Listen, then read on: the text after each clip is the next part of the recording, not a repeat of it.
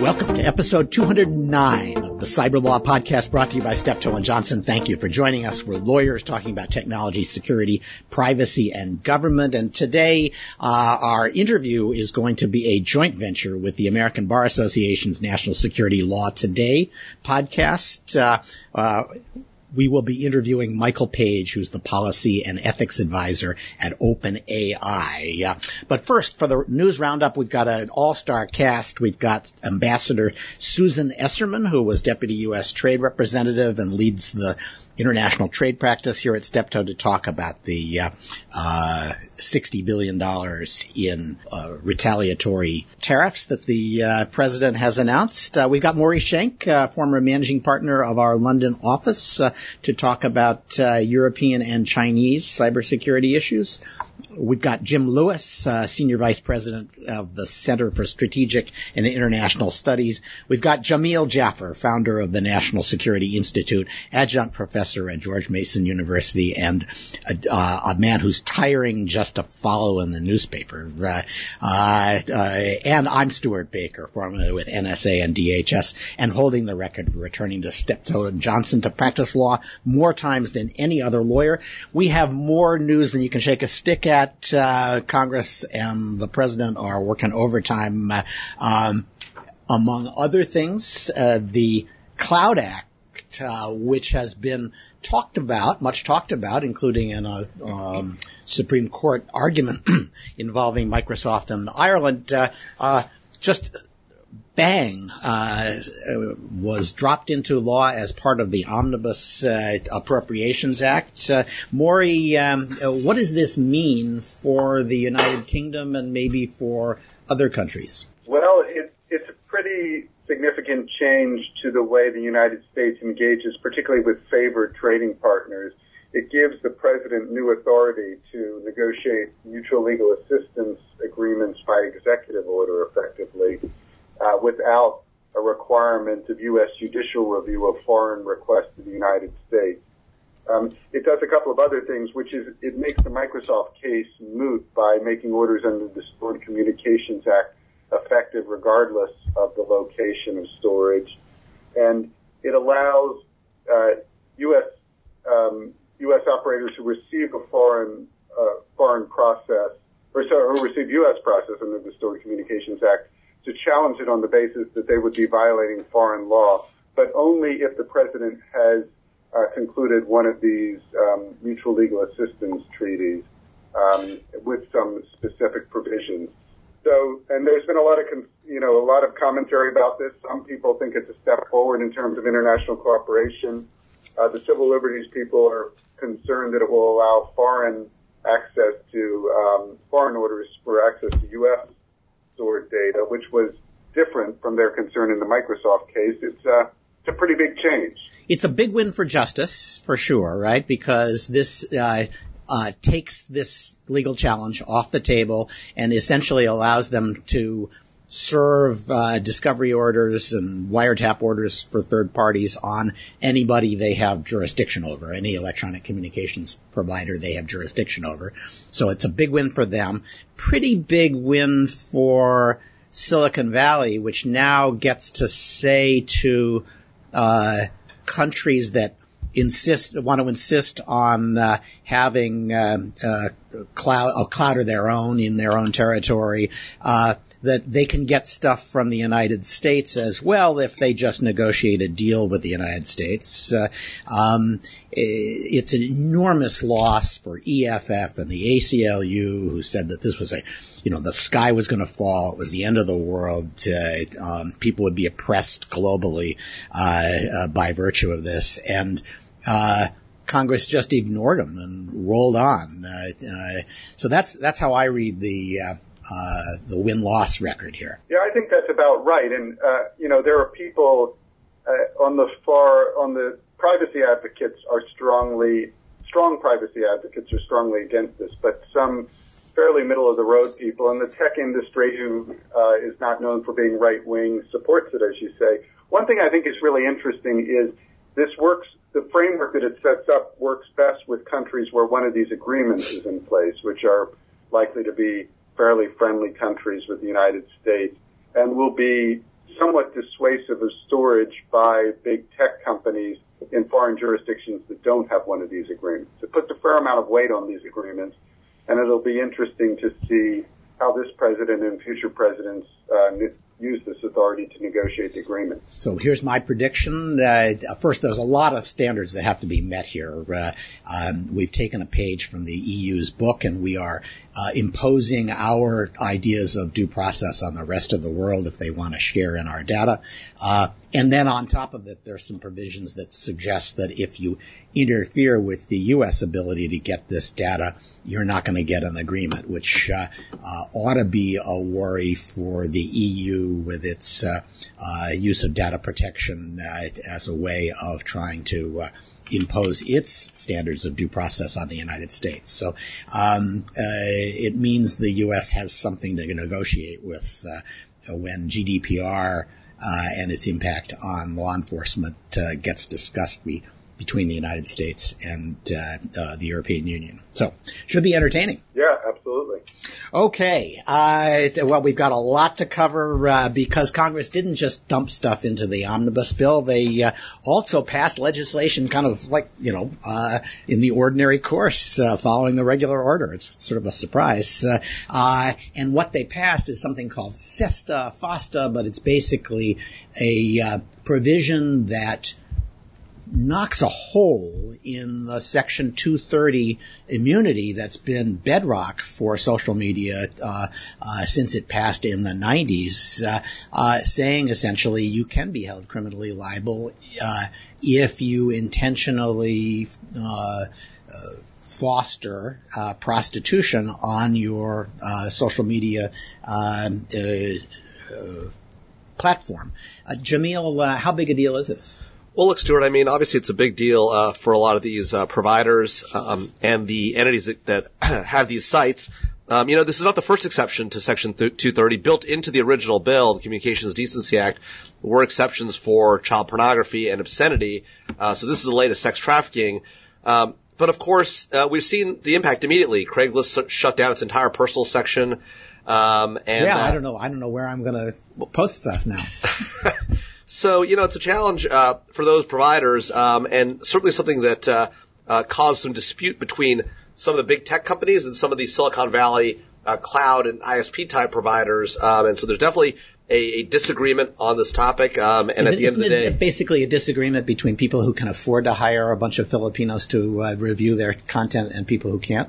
Well, it's certainly a debate between people who have the money to comply and those who don't. But also, I think it just, even for the people who have the money to comply, it's still another expenditure and something they had for a long time been protected from, and has allowed, I think some have said, like EFF has said, has allowed the internet to flourish. Of course, in this area, it's allowed the internet to flourish to allow for sex trafficking. So Congress, reasonably unhappy.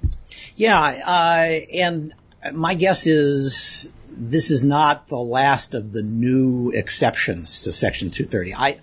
I've been saying for a while, this is the Magaziner consensus and it's over, and now it's over in the land that gave it birth, and I wouldn't be surprised. Surely Hollywood and the recording industry are enthusiastic about coming back and revisiting their ability to take down pirated material. And, the internet that flourished used to be 1,000 flowers blooming. Now it's 2 or 3. And there's less enthusiasm for continuing to fertilize those 2 or 3. Well, I mean, I think you're right. And I think this is one of those challenges that we've talked about on other podcasts before where industry is now seeing its interests and the group's interests diverge. For a long time, industry and the privacy groups have been lockstep. But with the Cloud Act, and with SESTA and FOSTA, you see at least some parts of industry's interest diverging from the groups. I think that's right, and I think we're seeing that the privacy groups aren't much without the backing of big money from Silicon Valley. And even Silicon Valley isn't quite what it used to be. It used to just say, we're the golden goose, don't kill us. And now people are saying, at least we can, get a few more eggs out of you. I mean, the techlash is real. Yeah. But the other side of that, Stuart, is that when will the U.S. open line catch up on this stuff. So the, and so the we go diplomatic around, position. we go around saying the internet should remain open and free. And, that's a nice line for 15 years ago, but... Yeah, so Foggy Bottom gets the memo last, right? Yeah. And they give up their illusions. I mean, this is an illusion. No one wants to give it up, and if the State Department gives it up, then we have to admit it's over. And so they aren't going to give it up easily. Well, the State Department and the whole internet community. If I had $1 for every time someone said the internet should remain open and free, I'd be in the Bahamas. Terrific, with your own VC funds. Yeah, I think you're right. We've got 10 years of working out what it means to lose the Magaziner consensus, we need to think about it because we obviously aren't going to keep what we thought we had. Both the economics and the law are against us, and the rest of the world is against it. But figuring out then what U.S. interest is harder. Okay, speaking of U.S. interest, the Trump administration, the president, has a very clear idea what is U.S. interest, and he thinks that it involves imposing $60 billion in tariffs on Chinese goods and threatening new investment limitations, which he didn't define. Sue, you had a ringside seat for negotiations with China over intellectual property. This is an argument that they are not living up to their obligations under trade or intellectual property agreements, and we ought to whack them hard. As a professional in this field, what strikes you about this proposal? Well, first, this is a very different approach than previous Republican and Democratic administrations have taken. And two, it's a very serious issue that the Trump administration is investigating, critical to the future of our technology and the future of our economy. I'd like to just quickly go through the elements of what the President and USTR announced. They announced plans to first impose massive retaliatory tariffs to the tune of $50 billion on China. Second, launch a formal case before the World Trade Organization against China. Third, impose investment restrictions. The precise contours of that are not yet known.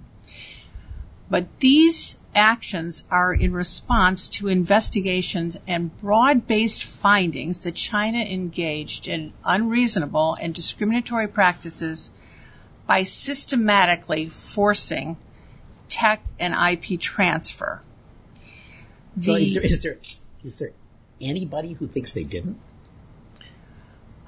I think there's broad-based consensus that this is a serious problem, and the difficulty has been that no U.S. company wanted to come forward to challenge China on this because they feared retaliation. Yes. So here, the USTR, with the support of the president, initiated the case because they wanted to draw attention to this and to the broad-based adverse impact that these practices would have on our U.S. economy, and they knew that it would be hard for U.S.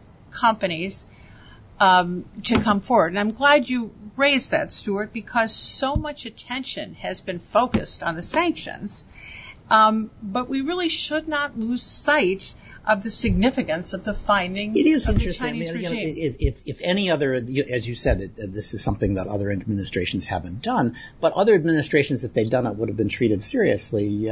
This just goes into the Trump bad protectionist news cycle, and there isn't any serious debate about it. It's just more evidence that he's an evil imposter.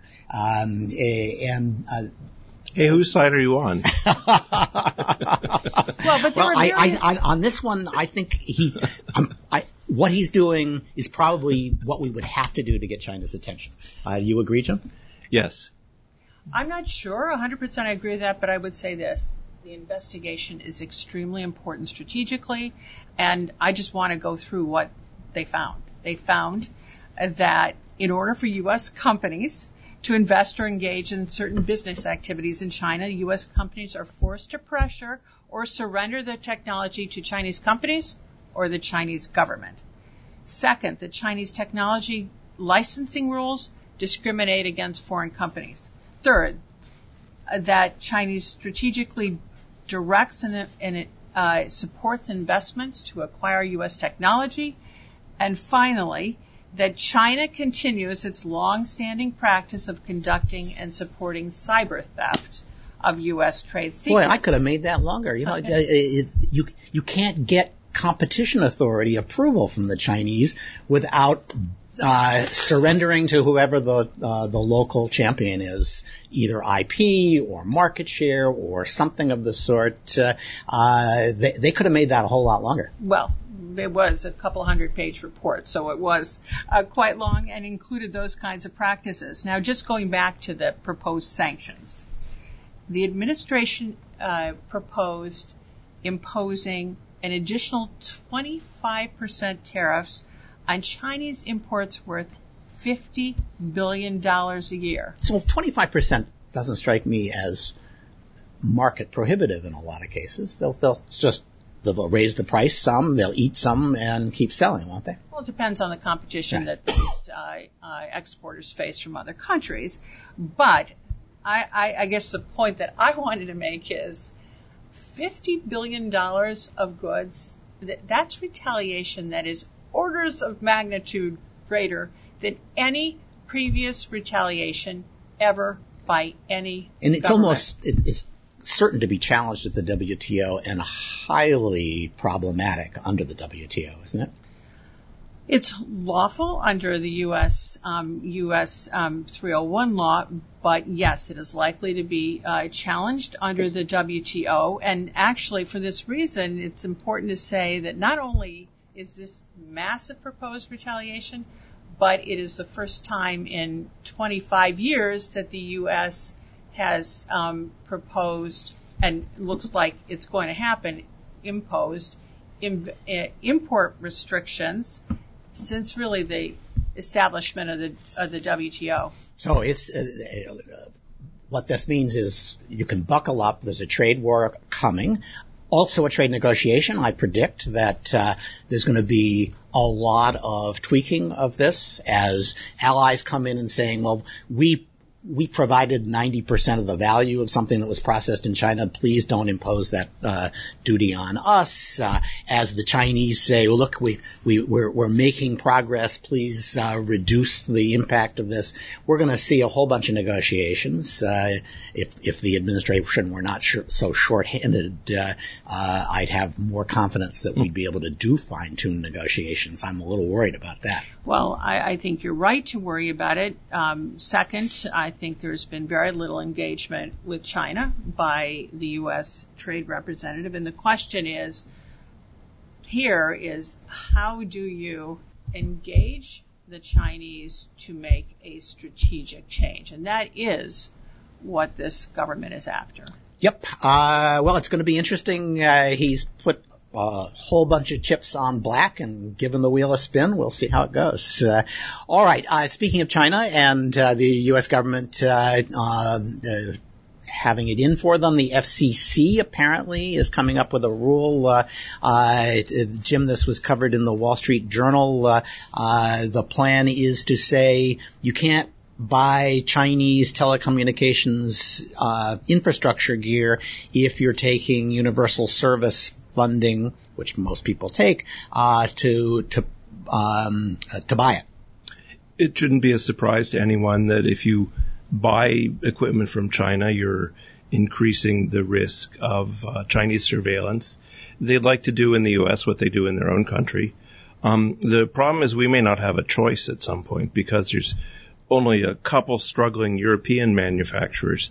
We managed to lose our telecom industry a few years ago. So nice. Well, interestingly, Nortel, which was kind of quasi-U.S., was kind of the poster child for people who've been totally pwned by Chinese cyber espionage. And they sat on Nortel's networks for years, siphoning off all the IP that Nortel was able to create in its final days there.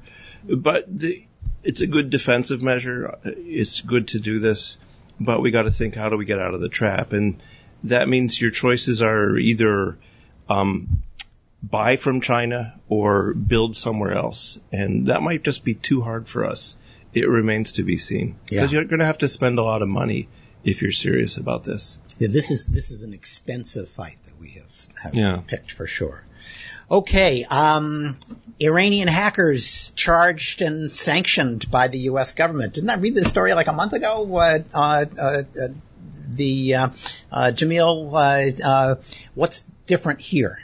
Well, I mean, this time 31 terabytes, 144 U.S. universities, $3.4 billion in intellectual property, another 176 universities around the country, around the world, I should say, in 21 countries. So this time, 9 Iranian individuals, an organization called the Mabna Institute, targeting U.S. government agencies too, Department of Labor, FERC. So a lot going on here. Obviously, we've also now sanctioned 19 Russians, 5 groups for cyber hacking. So the administration is getting more aggressive in its use of sanctions, building on what the Obama administration did previously in this space. But a lot more to do here, obviously. We've long known about Chinese IP theft. We knew the Iranians were working on attacking our systems. We heard about the DDoS attacks against the banks. We've heard about the attempts to infiltrate that New York dam. We've heard about the efforts against Las Vegas Sands Corporation. Intellectual property theft has always been part of that. Now it's clear that we plan to take action. Again, unclear that anybody will actually be arrested, unclear that anybody will be prosecuted, but we're putting people on notice. We have charges. We will bring them. Taking other action at some point, though, too, like the sanctions action was taken today, needs to be part of it because indictments alone won't solve the problem. So this is getting to be like one of our first weapons when we discover a hacking attack that has state signatures. Jim, do you think it should be? Yeah, justice loves indictments, and the 5 PLA officers a few years ago, it was a successful thing, and they hope they can use it the same way against Russia and Iran.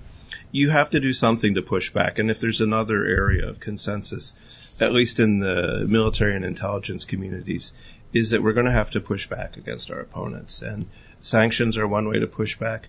They're a good start, but they're only a start. So the question is, what next? That is the question. We'll put them in an Uber self-driving car and give them a spin around Arizona.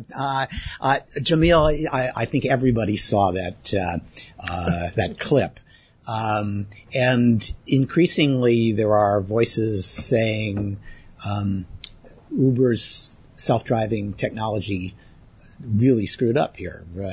You agree with that?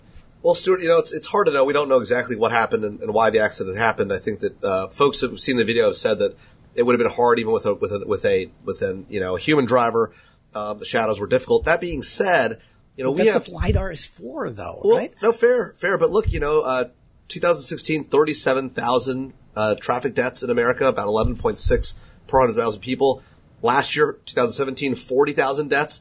We regularly put 3,000-pound cars in the hands of very flawed individuals, drunk, tired, irritated, in a bad mood, and those people hit other cars and hit people, and people die. So car deaths are not unusual. The question is, do you get more or less car deaths with automated systems that have LiDAR? And there's no doubt you'll have deaths when it comes to cars and the use of cars on the road. The only question is, do you get more or less with self-driving cars? And my instinct, and again, willing to be proven wrong, my instinct is you're going to get a lot less deaths when you're not putting cars in the hands of drunk drivers, people that are high, people that are angry, and people that are distracted. Yeah, all true, but that's if the self-driving technology is properly designed. And what I worry about here is that maybe Uber was rushing to try to catch up and may have cut some corners. And if they did, we'll find out about it. And that will produce a new regulatory enthusiasm, I think, in this area. And the assumption that, at Silicon Valley it's bound to be better than what we have is under considerable pressure. It is, although I would say in this space it is almost certainly better than what we have, because what we have today are people we know are incapable of making good decisions behind the wheel. Here, you might have computer errors, you might have radar errors, but you don't have people who we know for sure shouldn't be behind the wheel, regularly behind the wheel, texting, driving, drinking, you name it. Okay, fair enough. And I can't believe we've gotten to this far and we haven't even said Facebook, Cambridge Analytica. It shows how much news there was. I don't know about you.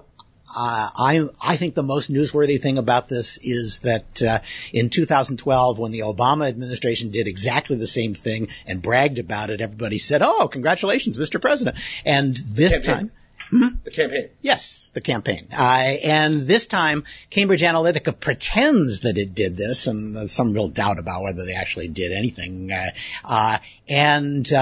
The Justice Commissioner of the European Union says, this is a threat to democracy, which tells you everything you need to know about how privacy law will be administered when they get GDPR in place. It will be administered to make sure that a threat to democracy, or maybe a threat to Democrats, is never allowed again to darken our future. So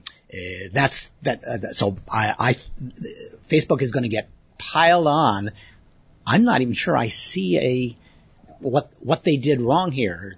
Maybe they should not have agreed to let this researcher use it. Maybe they should have been more aggressive about trying to catch people who were misusing the data that this guy legitimately collected. But for this to be the thing that trips up Facebook strikes me as weird beyond belief. But you got to put it in context, Stuart, and it gets back to the discussion we had of the decline of the magazine or consensus, where in 2012 people still kind of believed all this nonsense about the internet and its wonderfulness, and nowadays that's kind of tattered even before this Facebook stuff came out. So expect more pressure. The idea that I'm going to take your data and I'll do with it whatever I want to make money and you'll be happy. It's not a bad trade. I'm not sure people know about it, but when it's used for political purposes, you get people who are upset. Fair enough. I don't think people fully I should say this is Harvey Rishikoff, who has parachuted into our news roundup ahead of time and cannot resist popping off. So Harvey, what were your views again? I apologize. I didn't realize the rules of engagement. But what I was saying is, I think for the third parties who had their information scraped unaware and did not realize the terms of service of agreement allow that to take place, it's part of the issue of what true consent is in the context of what your information is and how it's going to be used. Well, yes, except those people don't even know what harm or if they suffered any harm. They don't even know who they are. Well, but this is an interesting point that Harvey raises, which is people do have this instinctive sense that there's some problem with this large amount of data collection taking place by all these providers. Yet I'm not sure I agree with Harvey that people don't know. I think people know. I think when you get an ad in your Gmail for the Bahamas because you've been planning a Bahamas trip, you get that they're looking at your email, right? It's just you don't care, but you only care when you perceive it to have been misused in a way you didn't expect it to be, and then you've got a complaint. Yet we regularly click on our phones, yes, let them have access to my location data, you name it, have it. And so I think that is part of the challenge. And I think Jim is right that part of this goes back to that, whether that consensus is breaking down. But then the question becomes, what should you do with it? Because consumers can vote with their feet. They're just not doing it. Fair enough. Look, I'm not going to carry water for social media. There's room for regulation for sure, and looking at what they're doing with their ad policies, and frankly, what they're doing to discriminate against viewpoints that are legal but that they don't like, which is like basically the Republican Party, worth looking at because they are now in charge of our national dialogue. So it's interesting that you think regulation is necessary here. I actually would push back a little on that too. And I think what I would say here is, what's interesting about this large amount of data that went out the back door, right? There's this whole debate is it a breach? Is it not a breach? Was it intended use? Well, if you're letting 50 million users worth of data out the back door for, what was it, $100,000 that the researcher paid, that's a business mistake. That's not even a privacy and civil liberties violation. You have a lot of valuable data. This is literally your business. Right. So I'm not sure regulation solves the problem. I actually think understanding their own business better and understanding what was happening and how it might be utilized is really what Facebook needs. And that's part of the challenge here. My worry here is if we say you can't give this to third parties, we're basically saying big social media. We want you to be bigger, and we want you to do more to influence our dialogue without us having the slightest clue what you're doing, because it all happens in-house. YouTube just decided to ban gun demonstration videos, so gun tutorials, because they just don't like guns, right? So those people have nowhere to go. They're apparently going to Pornhub, I understand, to release their videos, which I have to say, when I grew up, it was a commonplace for people to say, well, I really only read Playboy for the articles. Now you can say, oh, well, I only go to Pornhub for the gun instructional videos. But we do have a problem with the dialogue that we're being allowed to carry out when people like companies like Lyft are in bed with the Southern Poverty Law Center. I mean, really, there's no worse scam than the SPLC, and Lyft seems to think they should be denying people service based on whether the SPLC thinks they're an extremist. In some ways, this is a reaction to going way too far in the other direction. I was talking to the head of the French agency that does network security. They were hacked by the Russians. The Russians tried to influence their election. I said, how come it didn't work? And he said, well, we still have a stronger relationship, and we went around and briefed the companies. And his deputy chimed in and says, yeah, and we don't have Fox News. So you have a generation of nonsense coming from one side of the political spectrum, and now there's going to be a reaction, and they're just going to have to take their lumps. I hope they like Pornhub.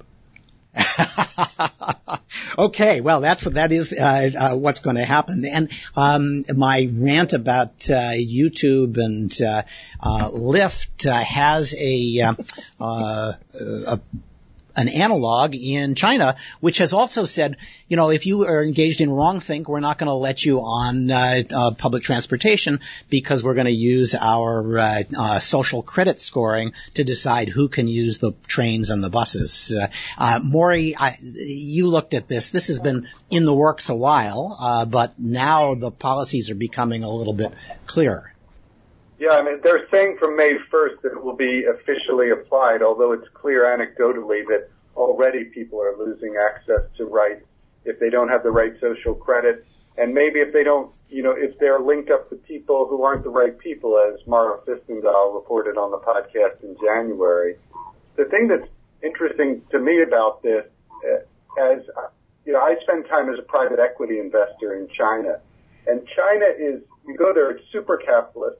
And the economy is juiced by the kind of protectionism that we were talking about in the 301 context and financial control industrial strategy.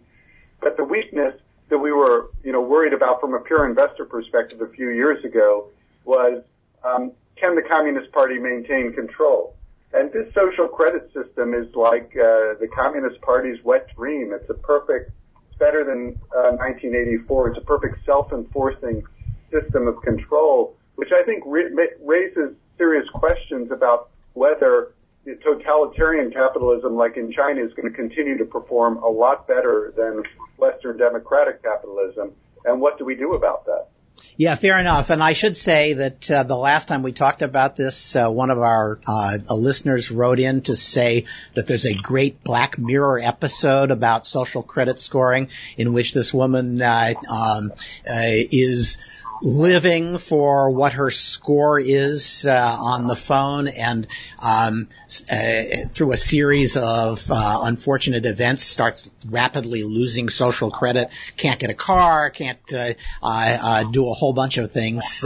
So for our listeners, if you haven't seen Black Mirror, you ought to go at least look up that episode. And what I thought was interesting, and you see this with Silicon Valley and shadow banning, is often you don't know exactly where the line is, and you don't even often know exactly how you ended up being penalized. And that lack of certainty leads everybody to step way back from the line so that they don't have any problems and can be sure they're not going to have any problems. So, yes, I think I agree with you, Maury. All right. That's what I'm going to have to cut it off here because First, Harvey Rishakoff can't go 5 minutes without expressing a view, so I know he's due, and we need to move to our interview. We're going to be doing this interview with Harvey and the hosts of the National Security Law Today team, which is organized by the ABA's National Standing Committee on Law and National Security. It's going to be an interview with Michael Page, who is the Policy and Ethics Advisor at OpenAI, a Silicon Valley NGO. And so without further ado, let's turn to Harvey, to Michael Page, and to Eliza, the anonymous or quasi-anonymous host of National Security Law Today. All right. And we are so lucky to be here. We're from National Security Law Today, the podcast of the American Bar Association's Standing Committee on Law and National Security. That's not enough to say. Let's just say that we are particularly pleased to be joining and doing this podcast together with Cyber Law Podcast, and that many of us are huge fans of your podcast, Stuart. And we're especially honored that we're going to have a guest like Michael Page from OpenAI. But I will tell you, as you know, I've spent a career correcting your legal and policy judgments, Stuart, and I'm looking forward to doing this during this podcast. And I'm particularly pleased that Michael is going to discuss his understanding of where we're going with artificial intelligence. And I might add that the ABA just co-sponsored an AI and machine learning conference with Ohio State this weekend, in which we brought together about 10 or 12 extraordinary experts to discuss the policy and legal frameworks. And I'm looking forward to hearing Michael's take on the issue. So why don't we jump right in and ask Michael to explain who he is and what OpenAI is.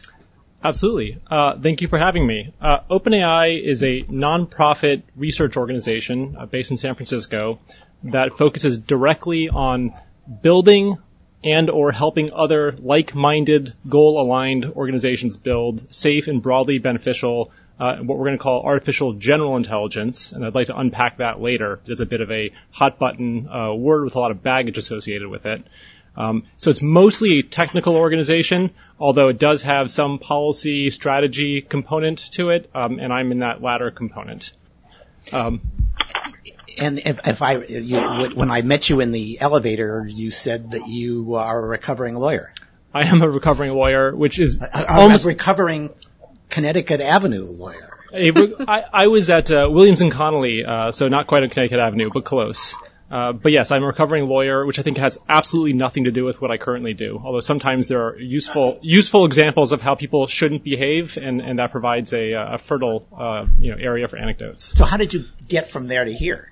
It's a bit of a circuitous story. I went through Oxford. I met a bunch of people who were looking at how emerging technologies might impact the long-run future, became interested in AI, and I learned there is this niche, which was basically an aggregator of experts on AI that not enough people were filling. And so that's what I view my job as. I'm a bit of an aggregator of experts, and I try to focus on the big picture to predict where we might make mistakes by not being sufficiently thoughtful about where this technology might go. So, Michael, I assume you meant Oxford. Is that Oxford, Mississippi, or the other Oxford? It is the other Oxford. Okay, and I guess the other question is, we call this the geek-wonk bridge. So can you explain a little bit what you think you're doing at AI and what your role particularly is on a day-to-day basis? Sure.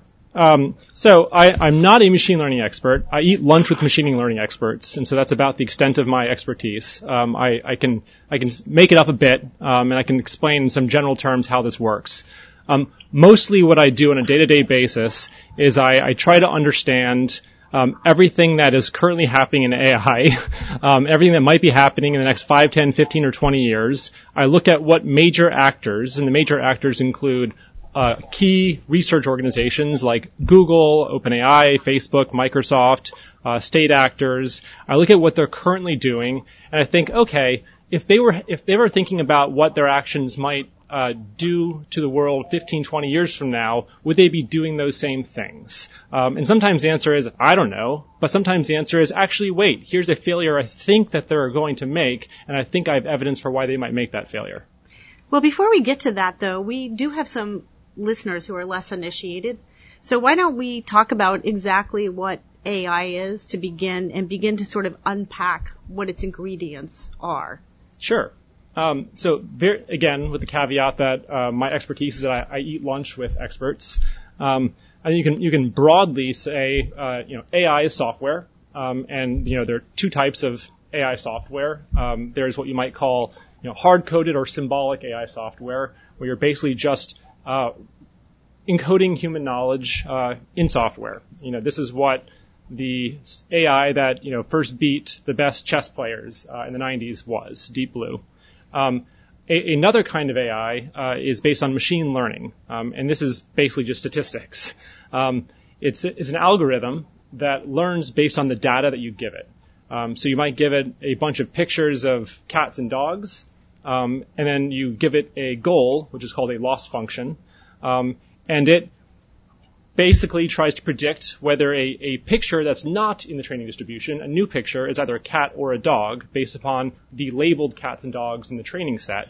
And if it gets it wrong, it tries to correct the parameters to do better the next time. You keep doing that over and over and over again, and eventually get an algorithm with parameters that are designed to recognize cats rather than dogs when you give them a new picture.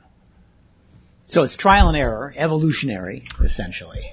Yes, and there are different and there's a different kind of cousin of the latter thing I described called reinforcement learning.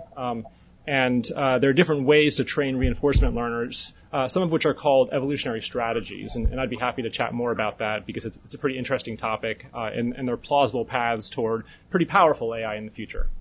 Yeah, and it's basically it's best at finding solutions that its human programmers didn't anticipate. The evolutionary strategies in particular? I think ideally we want to have AI systems that can solve problems that humans can't solve. And related but different from that is the risk that they will solve the problem in a way the human wouldn't want them to solve. And so we can distinguish a technology that can do what humans can't from a technology that will make a mistake that humans didn't foresee. So I'm interested in this because there was just a paper that came out that had like 30 surprising and slightly cheaty ways in which AI solved problems. The one I remember that I understand is they had a sort of infinite tic-tac-toe game where you're trying to get 5 X's or O's in a row, and the machine won the game by positing a move that was like 4 trillion squares away from where it started, and forced the other AI machine that it was operating against to try to calculate all of the possible moves between the two places that it had put its X's, and it basically fell over. The machine crashed, and the other AI won by default. So it was a forfeit. But that kind of thing that we would all call cheating, but which the machine obviously doesn't know is cheating, is surprisingly common in this field. Yeah, I think absolutely. And this is a rich topic, and so I would love to talk more about this. I don't know if we want to dive into this now, but this is again what makes potentially even more powerful systems both very capable and very concerning if we're not careful to make sure that they don't make catastrophic mistakes. If you take a system like Deep Blue and you give it human-inspired heuristics for how to play chess, you're probably going to be able to generally get a sense of the strategy it's employing. But if you don't do that, if you take a system like AlphaGo, the one that DeepMind created, which is based on machine learning, deep reinforcement learning, it's not learning based on, at least the newer version, it's not learning based on how humans play Go. So it might develop entirely foundationally different strategies for Go. And for Go, the game is limited, only such, it's not going to just change the game. The game is part of the domain in which it's operating.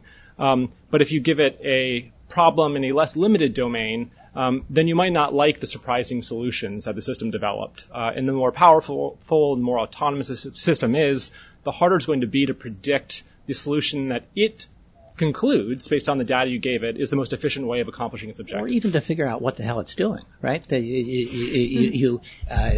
There are increasing problems with the people who started these machines running, seeing that it's arrived at a solution, but not quite understanding what the solution is or what's driving it. Yeah, so there's a difference between so humans can set the loss function, the objective, at whatever they want. And you can have a set loss function like correctly identify a cat or get the highest score in a video game. Or you can have a more complicated one like have humans approve the thing that you did. And this is actually a technique that people at DeepMind and OpenAI are working on to try to make sure that some of these accidents you described don't happen. So this is human feedback objective. But separate from that is the question of interpretability, actually knowing why the system reached the conclusion that it did. So you might train a system to predict whether somebody should be released on bail or get parole, for example. And this is where a lot of the bias concerns manifest.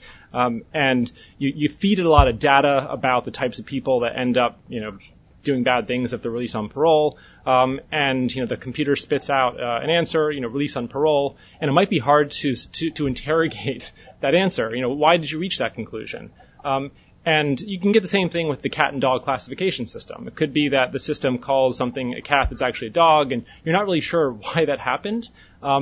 And in general, disentangling how these deep learning systems reach their conclusions is very hard. But there is a line of active research on this. A friend of mine, Chris Olah, there's recently a New York Times article about his work, is doing really interesting work on this, where you can actually scan around on pictures of cats and dogs, and it will show you what the neural net underneath it is doing with the information that you focused on. So you can focus on just like the ear, and it can say, this is how this ear gives us this amount of information as a cat versus a dog. So that does some work towards solving this interpretability problem and making the system a bit less opaque. So Michael, Michael, I guess one of the questions, I hate to cut you off there, is that the system is very good where its set rules are stated, like the games of Go or tic-tac-toe.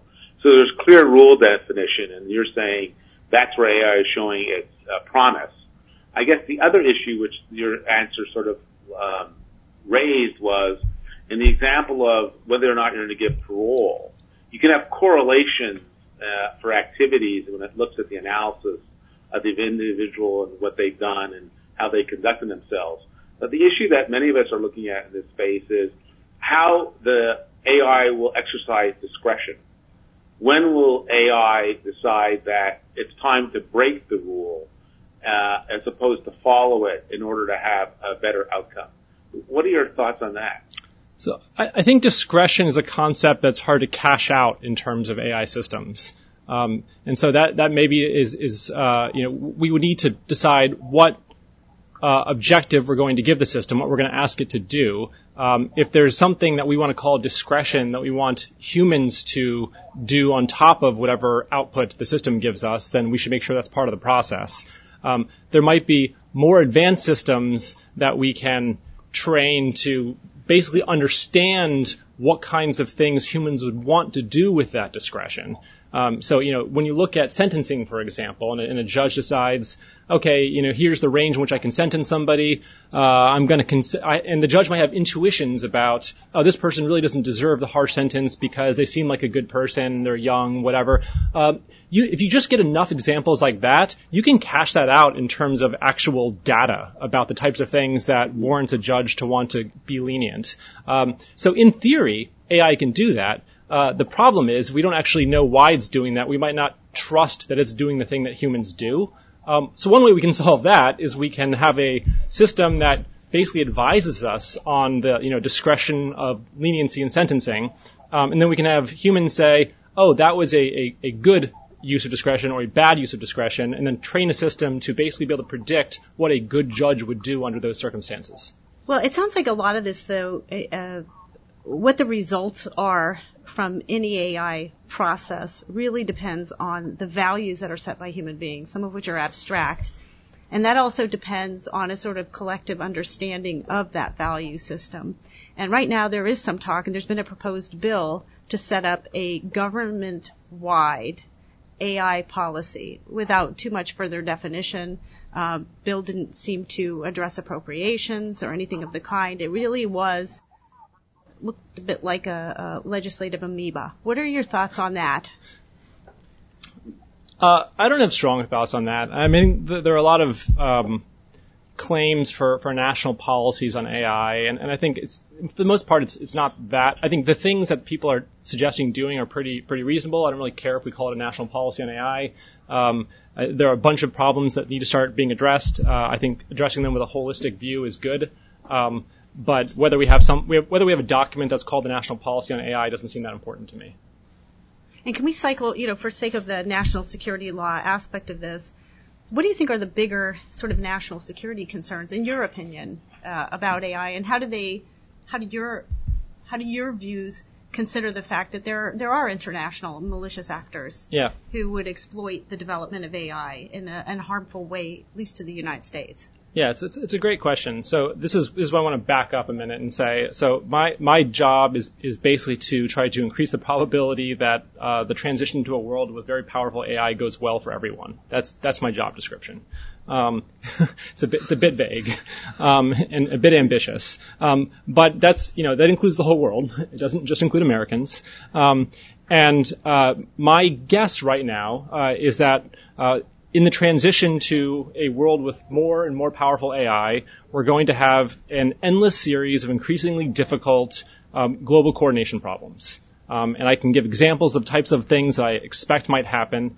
And to add one more kind of abstract element to this puzzle, I view this as a very non-zero sum game for people who like game theory. That means it could be positive sum, we create a lot of value and everybody can win, or it can be negative sum, meaning we all shoot each other in the foot and we're all unhappy. And in a non-zero sum game, you can get value via coordinating. I mean, this is what civilization is. This is what we've done to get to where we are today. And the problem with any framing of this question that assumes a constant amount of adversarialism is that you're forgetting that the amount of adversarialism might be one of the biggest levers that we have in solving this problem going forward. So I think there are very real threats from other states, from rogue actors. I'm not naive. I think that's worth taking those seriously. At the same time, I think one of the most important things we can do is think about the positive sum possibilities here and look for ways to be able to coordinate with potential actors, even if we don't like them that much right now, because we will need to if we all want to win going through this process. So could you give us some examples? Yeah. So we've talked a lot about some of the safety failures. For example, you have a big system, but a big, I mean lots of computing power, and the bigger the system, the more general and autonomous it can be. And we can unpack those terms a little bit. So if a system can just identify cats and dogs, it's got a very narrow function. That's it's a system trained on supervised learning, labeled structured data sets. In deep reinforcement learning, which is mostly what OpenAI, my organization, works on, what you're often doing is training algorithms that can play video games. And you can train an algorithm to play a particular video game, or you can have an algorithm that can play any video game. And one that can do the latter is more general than one that can do the former. And an algorithm that can recognize cats and dogs and translate speech is more general than one that can only do one of those things. And generality is important because many problems require understanding across multiple domains to be able to solve them. And humans are exceptionally good at this. We, at least according to us, we're not really sure what it would look like to be even more general. But, we can recognize cats, we can understand speech, we can play video games. So one domain is generality. Another domain is autonomy. Autonomy is basically the number of steps that you can take to accomplish an objective. So if your objective is, walk to the bathroom, you need to figure out how to walk out of this room, how to, walk down the hall, how to open the door. Maybe you can do it in like 15 steps. And in computer language, you just call these time steps. They're actually just different units. They're discrete. And a system that can accomplish a goal using many time steps can accomplish much harder goals, as you can imagine. If the goal is, end climate change, well, that's going to take a lot of steps and probably take a lot of generality. And these are the types of systems that eventually we should be able to build. When is very uncertain. There are different paths to them. But a system with that amount of generality and autonomy is going to have massive risks along the lines we discussed. It could decide that a lot fewer human beings would end climate change. Yeah, to be clear, so one thing I always push back on is people anthropomorphizing these systems. I mean, I think these are algorithms that are accomplishing a task that we give them. But they might be accomplishing, and so there's nothing nefarious going on. They're not changing their goals. But still, nonetheless, they're not going to do these things in human-like ways. And so you'd clearly say, as a parameter, don't kill all the humans en route to your goal. But there are, a million other things, and that's an understatement, that we wouldn't want the system to do. And it's probably going to be hard for us to anticipate all of those things in advance. And so formalizing all the things that we wouldn't want the system to do in pursuit of solving climate change is going to be very, very hard.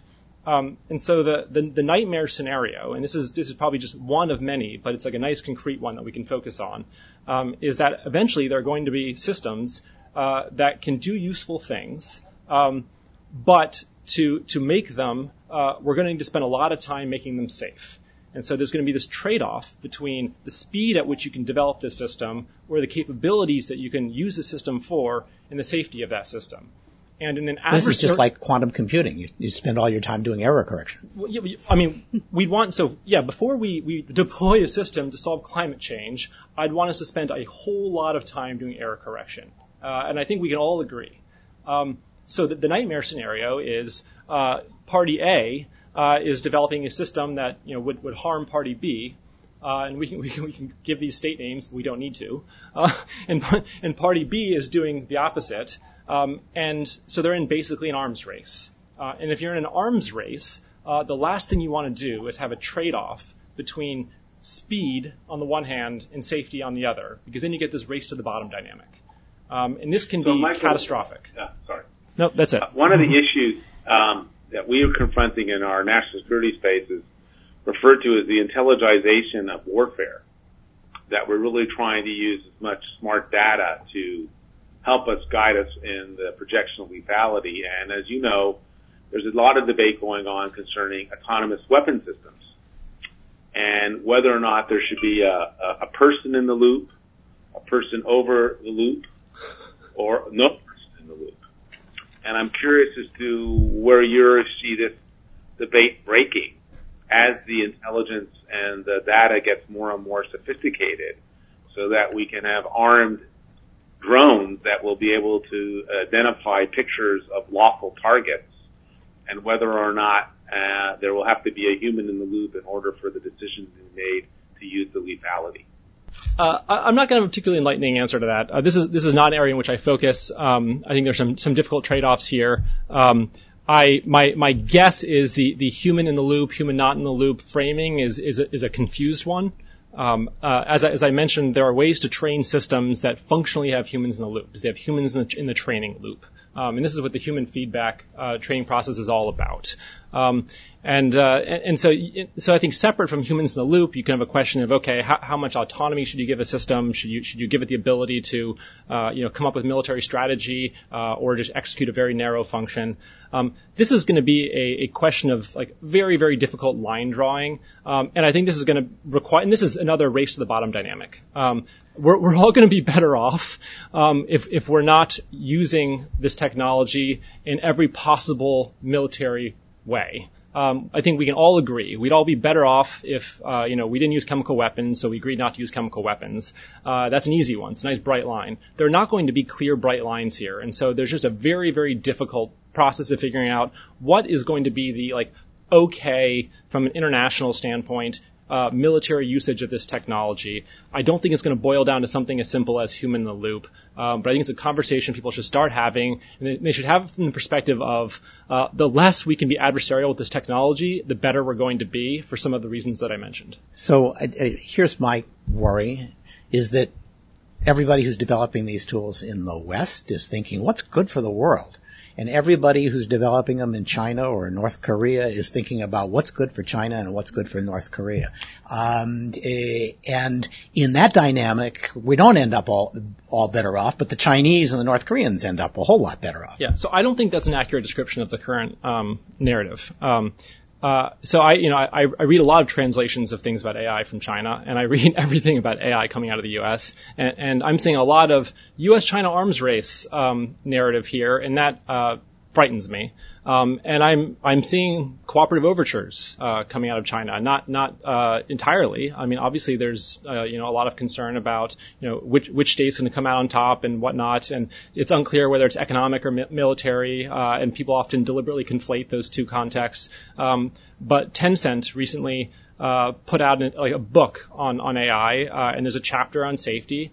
And I've seen a translation, and there are discussions of safety and international coordination and collaboration. I think there are openings here, and so I think whenever someone starts shouting, U.S.-China arms race, I would like there to be some pushback, say, hey, this is not inevitable, and we shouldn't be leading the charge on the arms race narrative. Can I pivot slightly to my favorite story of the week, in which AI reading contracts for legal issues got a score for finding the right issues in the 90s, and 94%. Then 94, and then 20 some lawyers read the same contract and got scores that ranged from 93% down to 67%.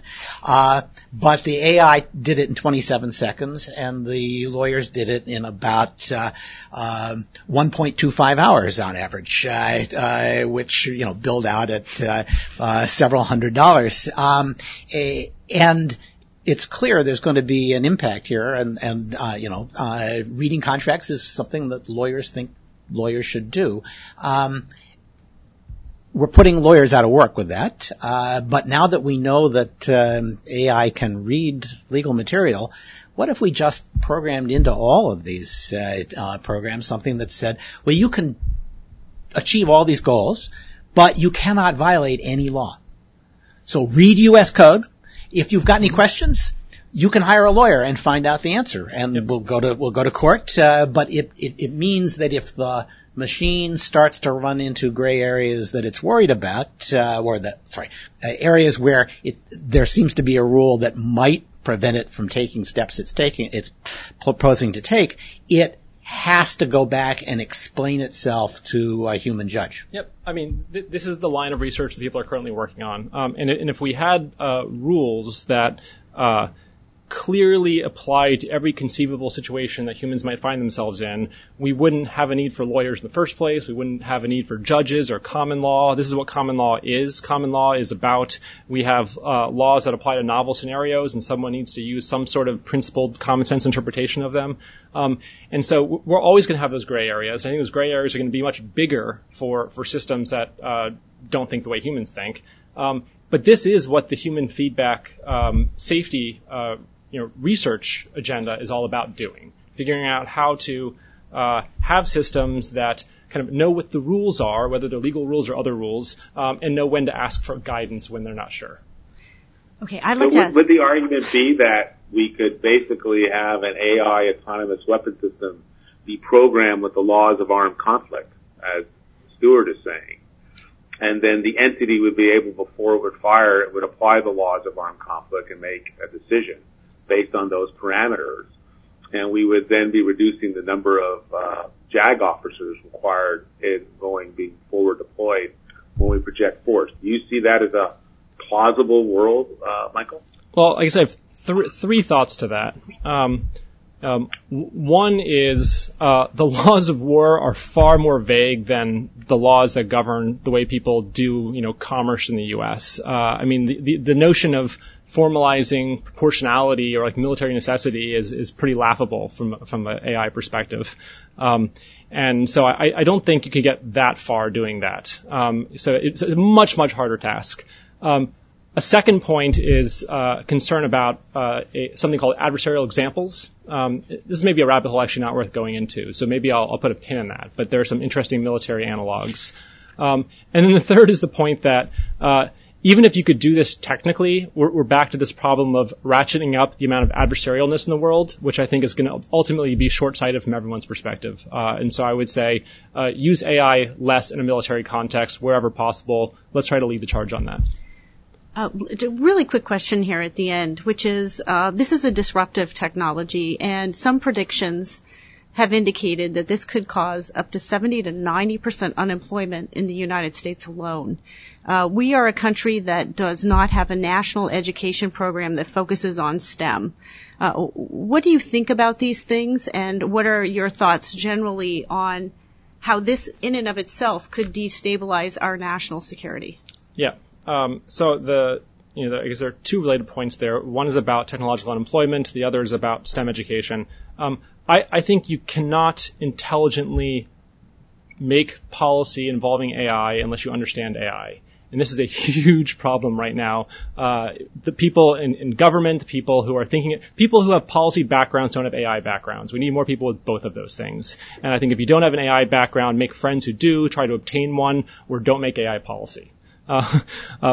Point two, I think going forward, there are going to be a lot of opportunities for people to understand this technology to do useful work in the economy, and we need to find ways to give other people opportunities to obtain those skills. And so I think, yes, I am strongly for better STEM education. I think, we should go out into the boondocks. I'm from North Dakota. I want everyone in North Dakota to know how to code. I think this is how kids are going to be okay tomorrow. I also think we're going to make more wealth. So it's not like we're going to, there are other ways to ensure that, the outcome is fairly equitable and people are okay, other than, certain jobs coming and going. So Michael, as we're finishing up, we traditionally ask our guests if they've got any public events or reports or other things that they'd like the listeners to be aware of. You got anything you want to plug? No. Okay. All right. There's no obligation. Yeah. Well, I'll let Elisa provide her usual outgoing remarks. Well, I just want to say to all of you out there, if you're thinking about life in a SCIF or working in a SCIF and handling national security law, and you don't mind constant deprivation of vitamin D, then you should join us next time on National Security Law Today. And I have to say, look, if constant deprivation of vitamin D is the key to Elisa's good looks, you should all start practicing national security law. Thanks to Elisa, thanks to Harvey Rishikoff, thanks to Susan Esserman, Maury Schenk, Jim Lewis, Jamil Jaffer, and especially to Michael Page. It's been a pleasure. This has been episode 209 of the Cyber Law Podcast, brought to you by Steptoe & Johnson. The Cyber Law Podcast is seeking a part-time intern to work entirely on things podcasty. So if you're interested, go to the steptoe.com webpage and see if you can find under careers the description of the position we're trying to fill. I'm sure if you are patient, you will find it, though I never can. And if you have a guest interview to suggest, we put the person on the air, we will send you one of our coveted Cyber Law Podcast mugs. So send those suggestions to cyberlawpodcast@steptoe.com. And then we hope you will join us for those and other episodes as we once again provide insights into the latest events in technology, security, privacy, and government.